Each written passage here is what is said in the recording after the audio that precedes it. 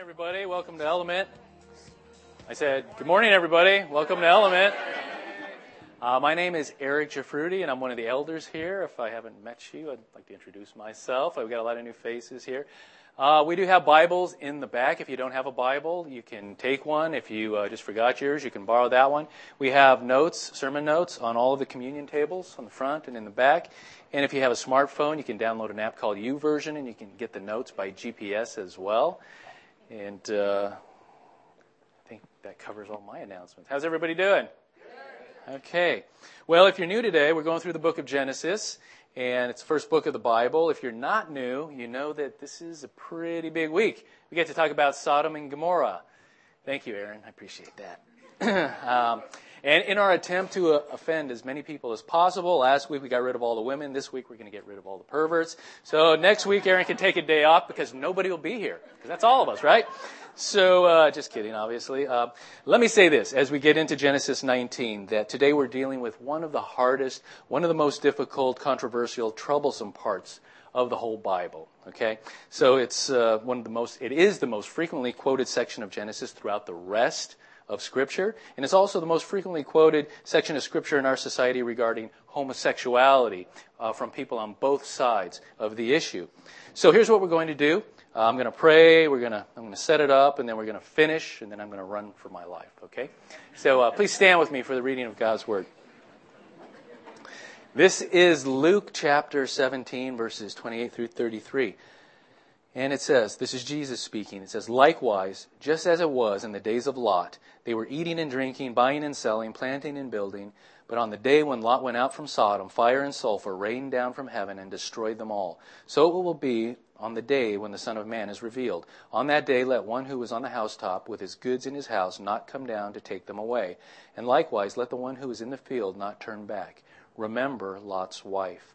Whoever seeks to preserve his life will lose it, but whoever loses his life will keep it. Let's pray. Father, we thank you for this morning. We thank you for your word that reveals who you are. Father, today I pray that you would speak to us as we see your character and your passion against sin because of the destruction that it does to your people, and your passion and your mercy for your people, Lord, in bringing us salvation through Jesus Christ. So I pray, Lord, that we would get the essence of what you have to say to us today. So we pray that you would speak to us. In Jesus' name, amen. Have a seat. Now, the Dead Sea Valley is the lowest spot on the Earth's surface. It's approximately 1,286 feet below sea level. And the Jordan River flows into it, but nothing flows out of it. So they say that it's so salty that you actually won't sink. Now, nothing lives in it. And it's on the southern end there of the Dead Sea. There's this mountain of rock salt over 700 feet high, and it's called Mount Sodom. And archaeology shows that there was one time a vast and extensive irrigation system throughout this region. And that confirms what we see in Genesis 13:10 about how lush and how beautiful it was. It says actually in 13:10 that it was like the garden of the Lord. Now, it's like the valley of the shadow of death. How did it get transformed to death? Genesis 19 actually tells us. We're going to see that. It's a timeless tale of the character and the passion of God for righteousness. But it also reminds us that in Christ we see God's passion for our great salvation as well. And it gives us hope because we'll see that we are no better than the Sodomites in the story. We'll see that but for the grace of God, there go I.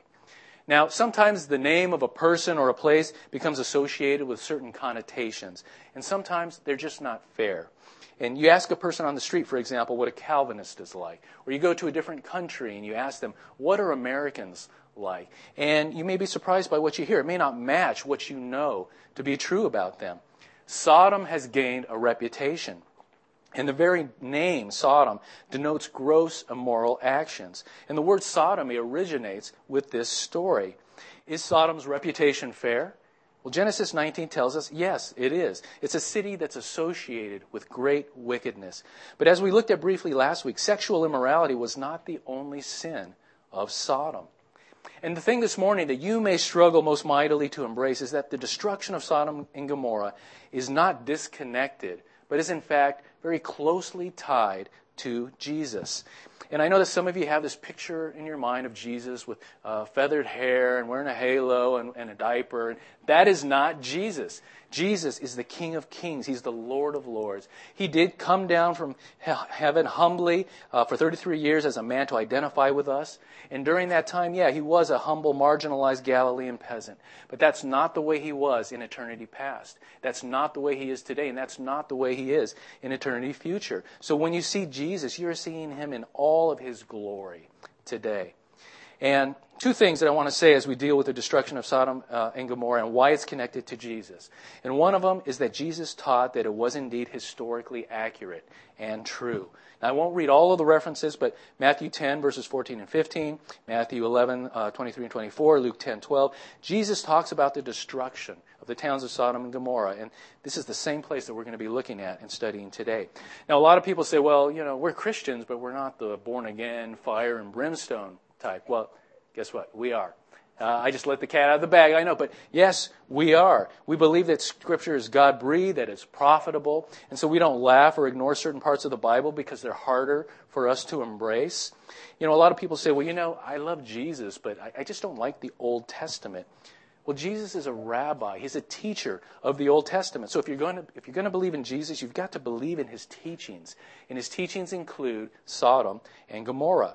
And the second thing, not only does flaming road tar come flying out of heaven, fire and brimstone on sinners this week, but it was sent by the Lord Jesus Christ. Last week we looked at Genesis 18. Jesus and two angels show up to talk with Abraham, and the two angels go down into the towns of Sodom and Gomorrah to inspect sin because they hear of the outcry that was so great that it reached heaven. And Jesus stays back to explain what's going to happen to Abraham. And so this week, we find that it's the same Lord, the Lord Jesus Christ, who talked to Abraham, who judges Sodom and Gomorrah and who destroys them. So what we're dealing with today is, in fact, inextricably connected to Jesus. So that brings us to verse 1, chapter 19. I'll read through verse 3. It says, "The two angels came to Sodom in the evening, and Lot was sitting in the gate of Sodom. And when Lot saw them, he rose to meet them, and he bowed himself with his face to the earth. And he said, 'My lords, please turn aside to your servant's house, and spend the night, and wash your feet. Then you may rise up early and go on your way.' They said, 'No, we will spend the night in the town square.' But he pressed them strongly. So they turned aside to him and entered his house, and he made them a feast and baked unleavened bread, and they ate." So the angels arrive at Sodom at night, and it's dark. And when you enter a bad part of town at night, you should be afraid because that's when all of the bad stuff happens.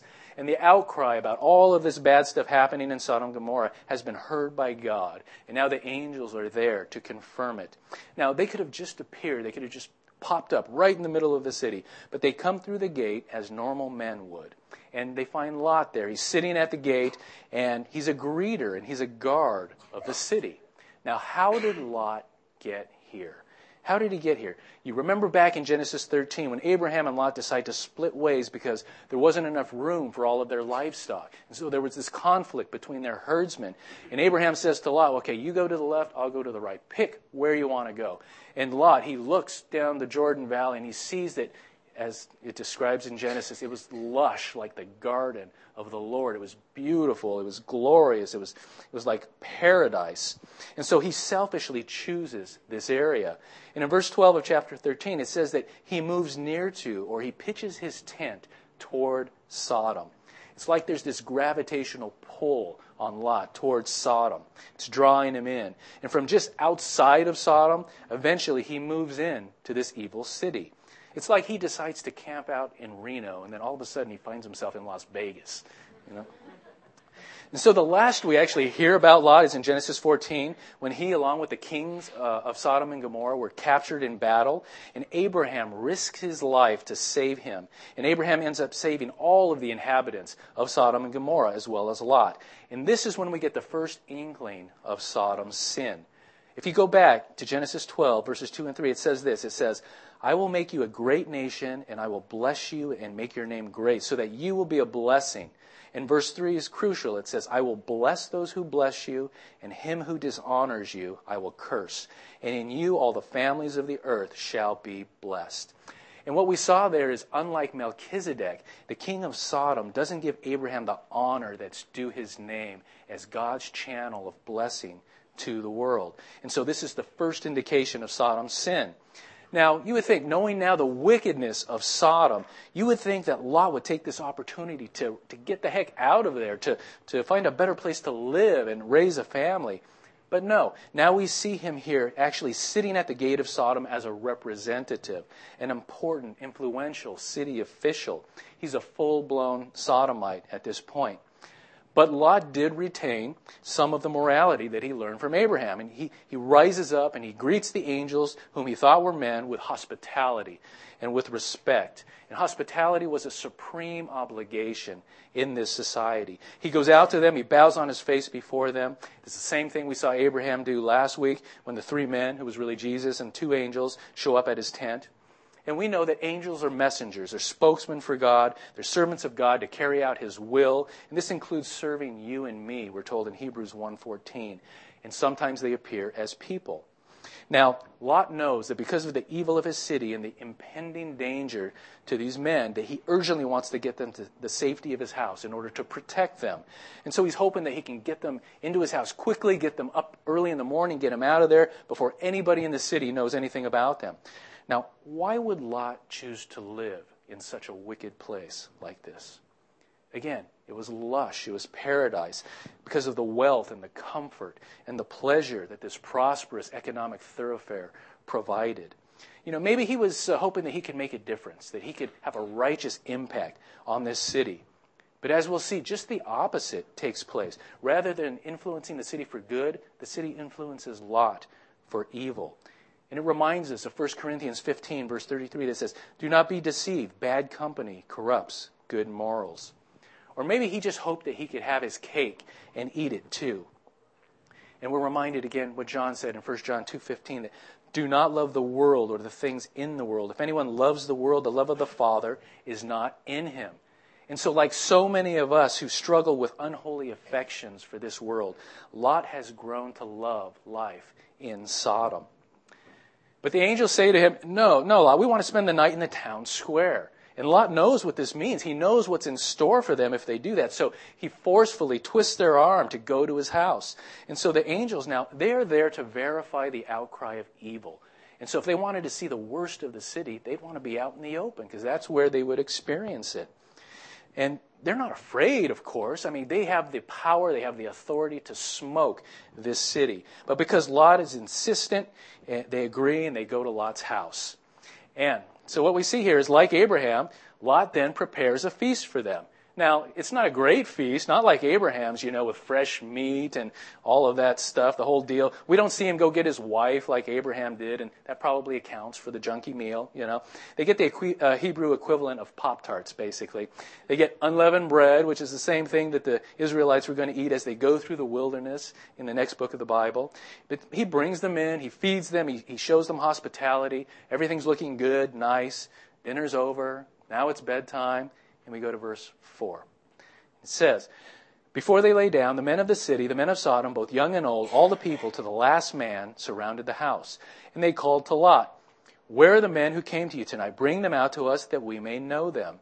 Lot went out to the men at the entrance, and he shut the door behind them. And they said, and said, 'I beg you, brothers, do not act so wickedly. Behold, I have 2 daughters who have not known any man. Let me bring them to you, and do to them as you please. Only do nothing to these men, for they have come under the shelter of my roof.'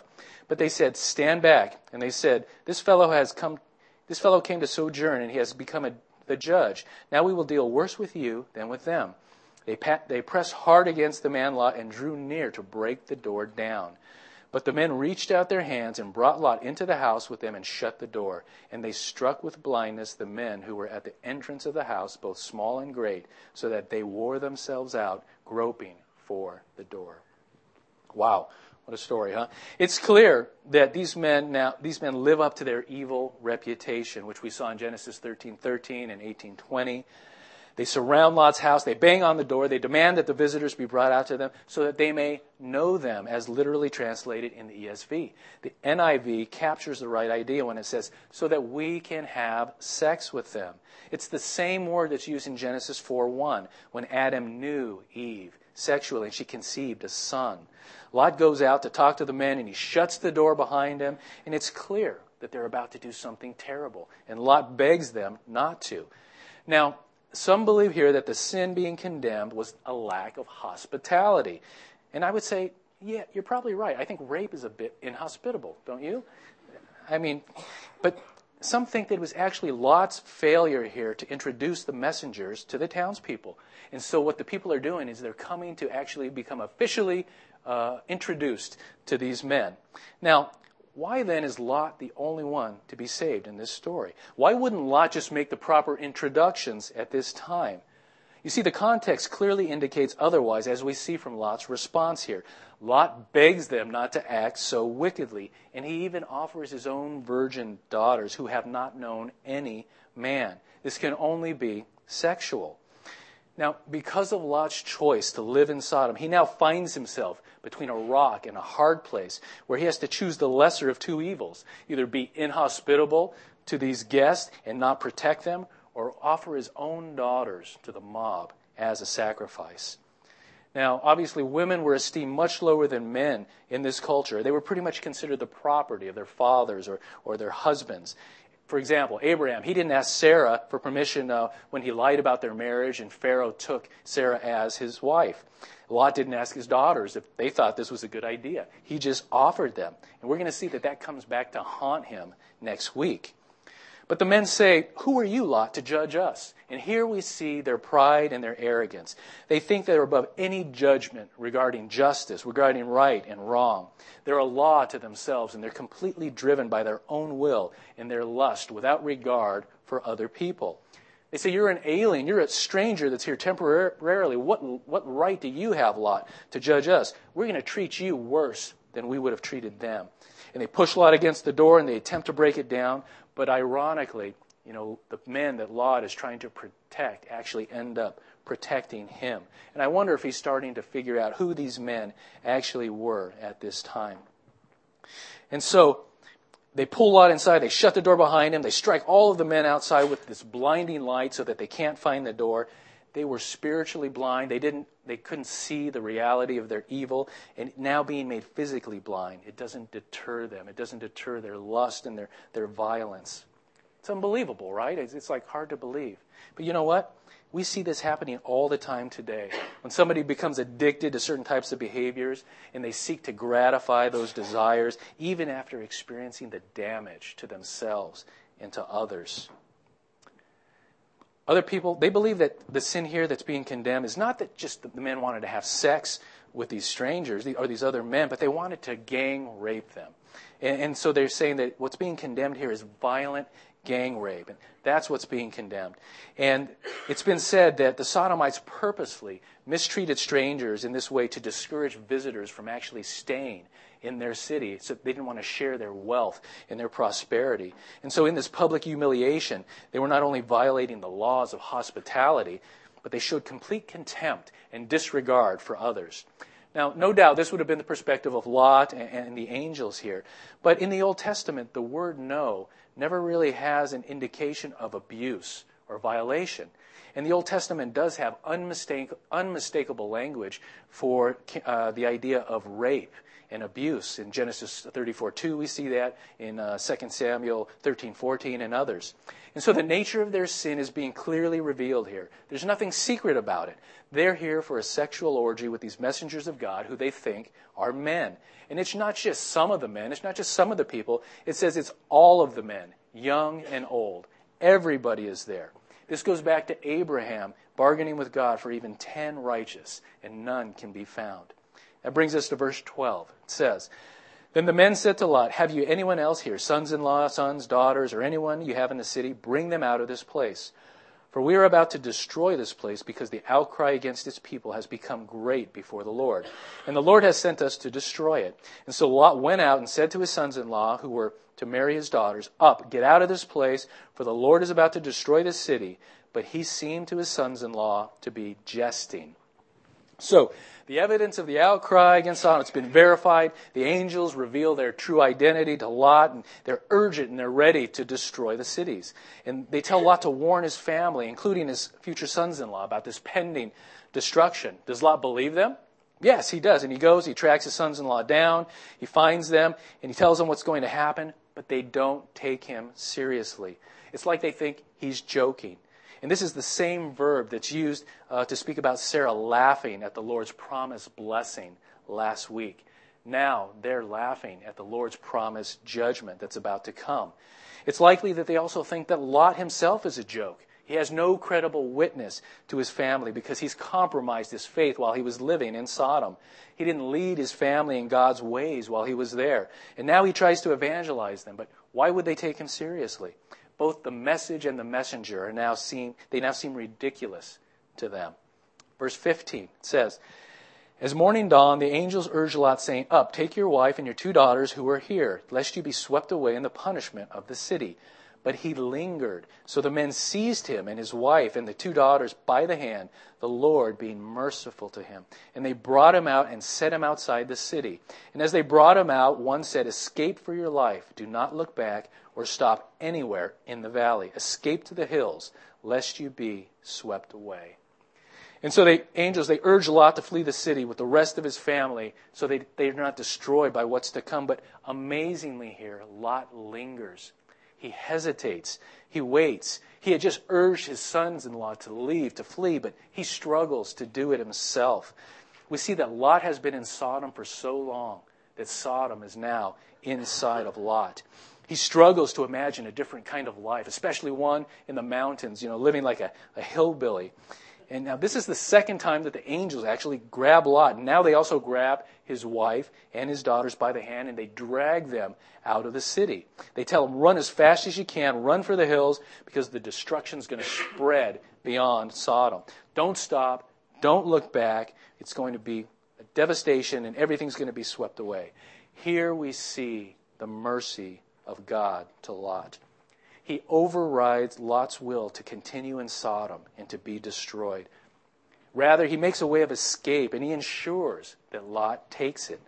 And this is the same thing that God does for you and I. We're all bent on going our own way, which leads us to destruction. But God has mercy on us, and he intervenes in our lives, and he changes us, and he helps us to see his way of salvation in Christ so that we can run to Jesus to be saved through faith.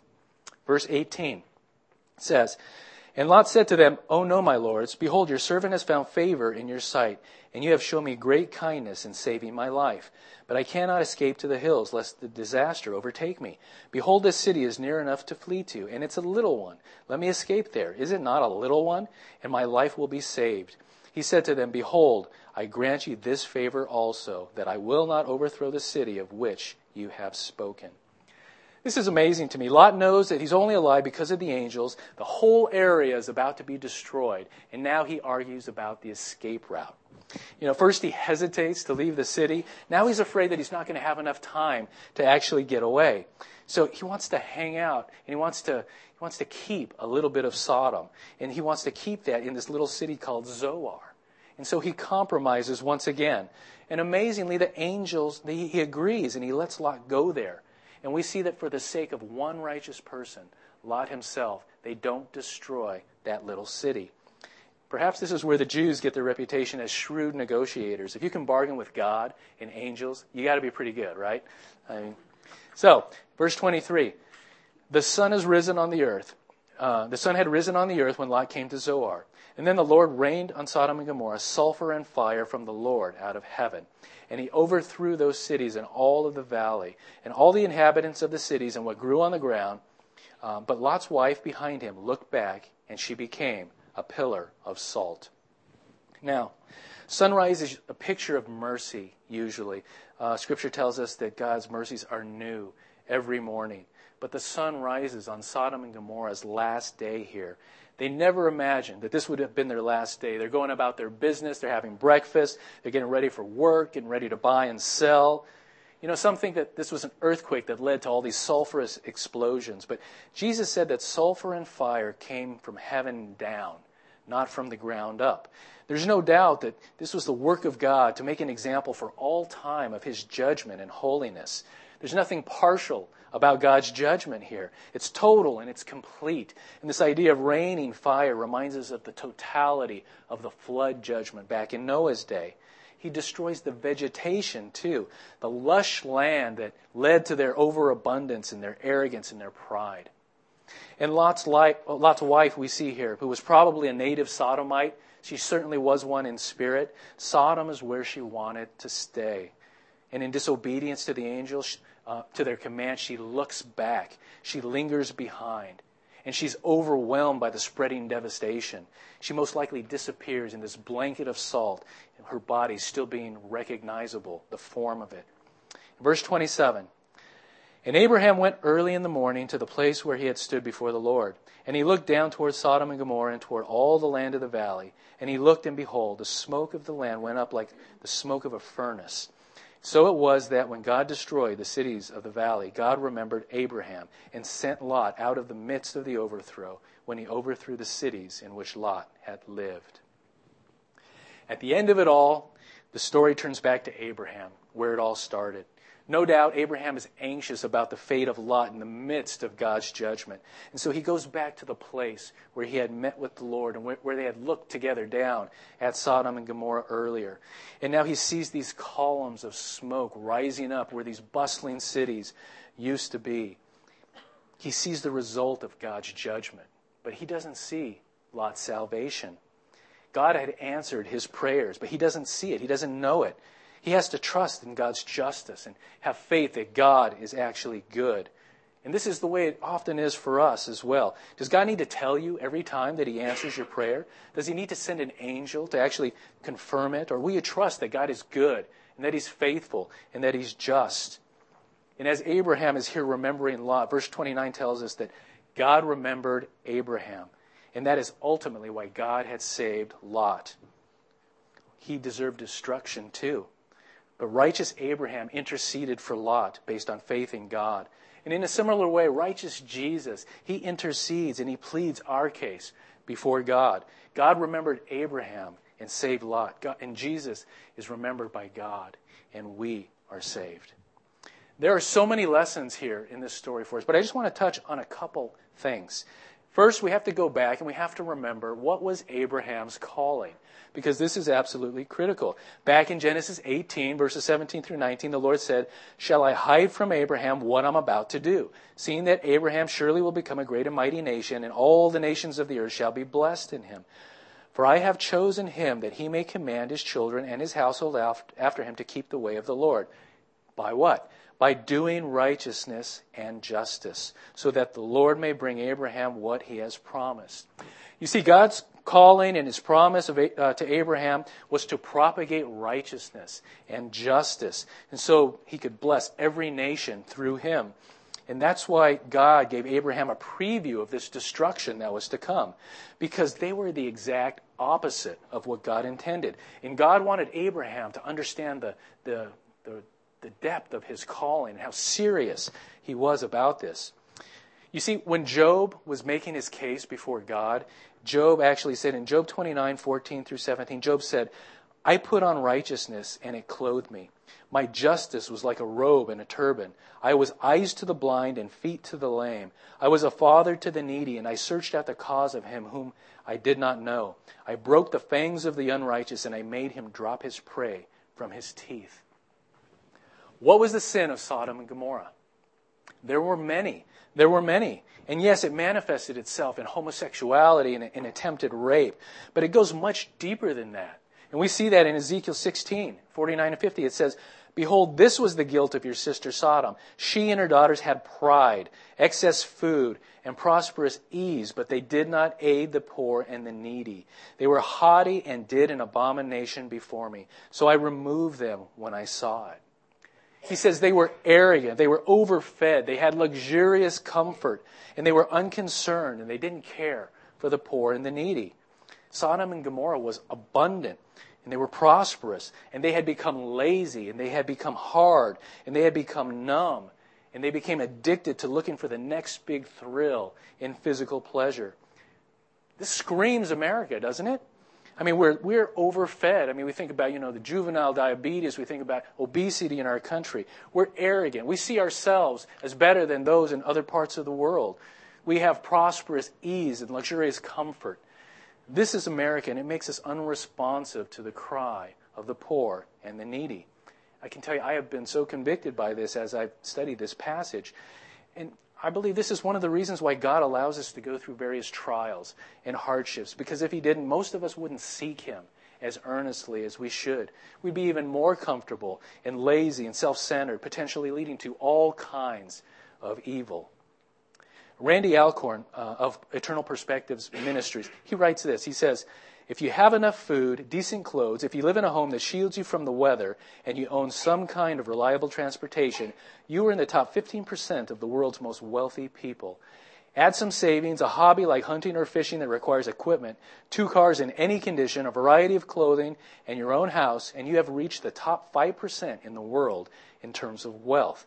You may not feel wealthy, but that's only because you're comparing yourself to someone else who has more than you do. To put this in perspective, more than 1.1 billion people in the world live on less than the equivalent of $1 per day.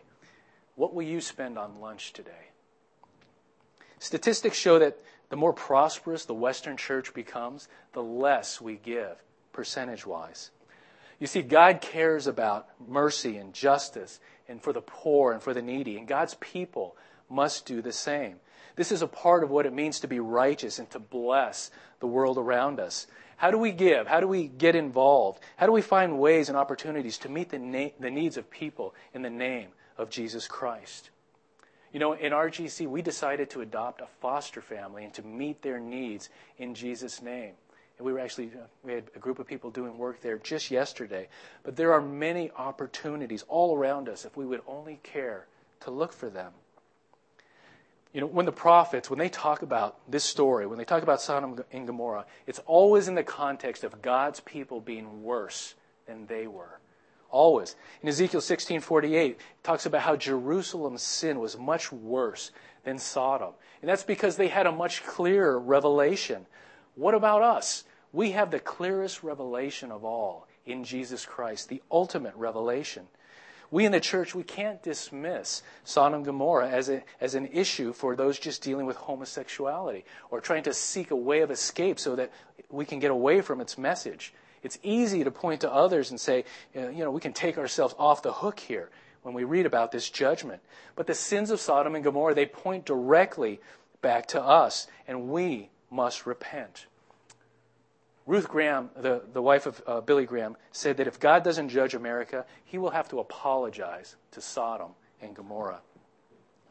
Now, how do these manifestations of unrighteousness, how does this self-worship evolve from neglecting the poor and the needy to setting us on this mission of self-gratification and pleasure-seeking?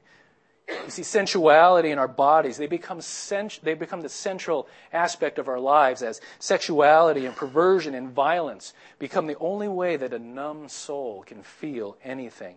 It starts subtly with social and moral compromise, and then it can end in perverted, violent addiction, blinded by our own perversion and still trying to find the door to gratify its lust.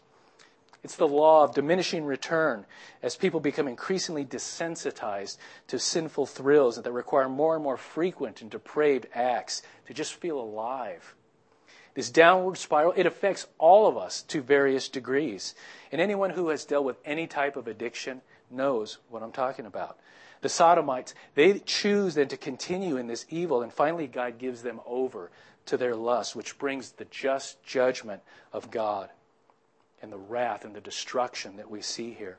You see, it's part of our sinful nature that arrogantly dishonors God. Paul writes about it in Romans chapter 1 in verses 21 through 32. And we continue to see it today because human nature has not changed. So what does this say to us? It's easy, again, to condemn others when we read it, but we must remember that sexual immorality, that violence, injustice, they were the ways of the cities of Sodom and Gomorrah. But whether in great or in small ways, they are not the ways of the kingdom of God. And we are all called to forsake the ways of Sodom and Gomorrah, both great and small. And we read in 1 Thessalonians chapter 4, it says, "This is the will of God, your sanctification, that you abstain from sexual immorality." We are called to holiness. We are called to purity. And there is hope for all of us, regardless of what sin or what inclinations that we struggle with. We read in 1 Corinthians 6, verses 9 through 11, "Do you not know that the unrighteous will not inherit the kingdom of God?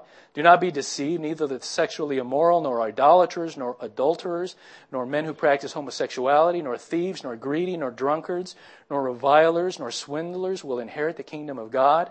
And such were some of you, us. But you were washed, you were sanctified, you were justified in the name of the Lord Jesus Christ and by the Spirit of God." Amen? Such were some of us. What else do we learn about God in this story? We see here in this story that God is a personal and He's a passionate being. He's passionate for His glory and for His holiness. And we're created in His image and in His glory to reflect His nature. God is perfect and He never changes. And He still hates sin with a passion because it destroys those whom He loves. God will judge sin. And there is a future wrath coming. There is. You see that Sodom and Gomorrah is displayed here as a picture, as an example of God's wrath against sin and ungodliness. You see it throughout the Scriptures in Deuteronomy and Zephaniah. 2 Peter 2:6 says, "If by turning the cities of Sodom and Gomorrah to ashes, He condemned them to extinction, making them an example of what is going to happen to the ungodly." Ultimately, Sodom and Gomorrah is a picture of hell. It's a picture of hell for those who don't believe in Christ.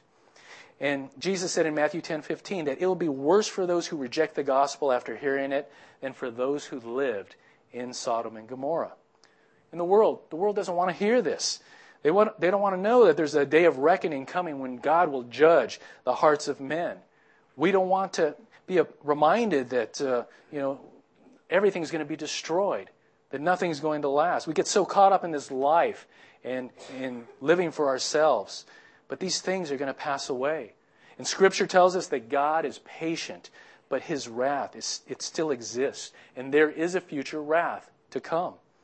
You see, if our sin were minor, then we would need a minor salvation, a minor Savior. If wrath was small, then we would need a small salvation. If our judgment was light, then we would need very little righteousness at all. And if God changes constantly, then Genesis 19, it has nothing really for us. But if God never changes, then Genesis 19 speaks to us today. We need a great salvation. We need a great Savior. We need a great righteousness because of the holiness of God. We are all guilty before God. And we have a much clearer revelation than they had because Jesus is the ultimate revelation of God to mankind. And so we must be careful not to think that Sodom and Gomorrah is not relevant to every single person in this room today. We're reminded of the utter sinfulness of the entire human race, the judgment to come, and the fate of this world. But we are also reminded of the great mercy that God shows to His people, even in the midst of His judgment against sin. Jesus drank the wrath of God on the cross for our sins. And we won't appreciate that if we don't appreciate the depth of our sin and the holiness of God. Outside of Christ, you must bear the wrath of your sin. But Jesus drank that wrath against sin for you and for me so that we won't have to experience God's wrath, that fire and brimstone. The passion of Christ, the love and the courage of Christ to drink that cup of wrath for me so that I could be reconciled back to God. It's gone forever, completely. It's the passion of Christ that we would be saved and not swallowed up by the wrath of God.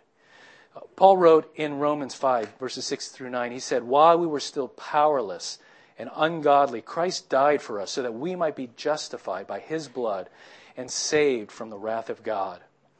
You see, Genesis 19, it's a timeless demonstration of God's wrath. And Sodom and Gomorrah, it points back to you and to me. And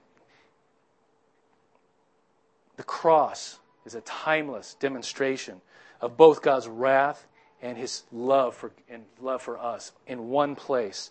God is passionate for his people. Jesus is the ultimate example of his passion to save those that he loves and deliver them from the bondage of sin and ungodliness. We have to remember there is a future wrath coming, and Jesus is the only salvation. We must be reconciled back to God by the blood of Christ. Jesus said, remember Lot's wife. Remember Lot's wife. Whoever seeks to preserve his life will lose it, but whoever loses his life will keep it. Flee to him today and don't look back. Band's going to come back up. And as they do, we're going to come to communion. And as we talk about Jesus drinking that wrath for us, we remember his body that was broken for us and his blood that was shed for us. And as we take that cracker and we break it and we dip it in the grape juice, we remember just how much, just the price that he paid for us. We're going to worship God today as we sing. We're going to worship God today through prayer. If you've realized today that you need to flee to Jesus and you've never done that, you've never trusted him for your salvation, today is the day to do that. And there'll be people in the back to pray for you. We're going to worship God through our giving. We have offering boxes on the side walls and in the back. And through fellowship, there's food in the back, and we encourage you to hang out and talk to one another. And so, as we come to communion today, let's remember the wrath of God that Jesus bore for us, and let's give him thanks for that. Let's pray. Father, we thank you this morning for your words. We thank you, Father, that you have revealed yourself, your holiness, and your truth. We thank you that you've shown us also your great mercy, Lord, by intervening in our lives, by drawing us to you, and by saving us.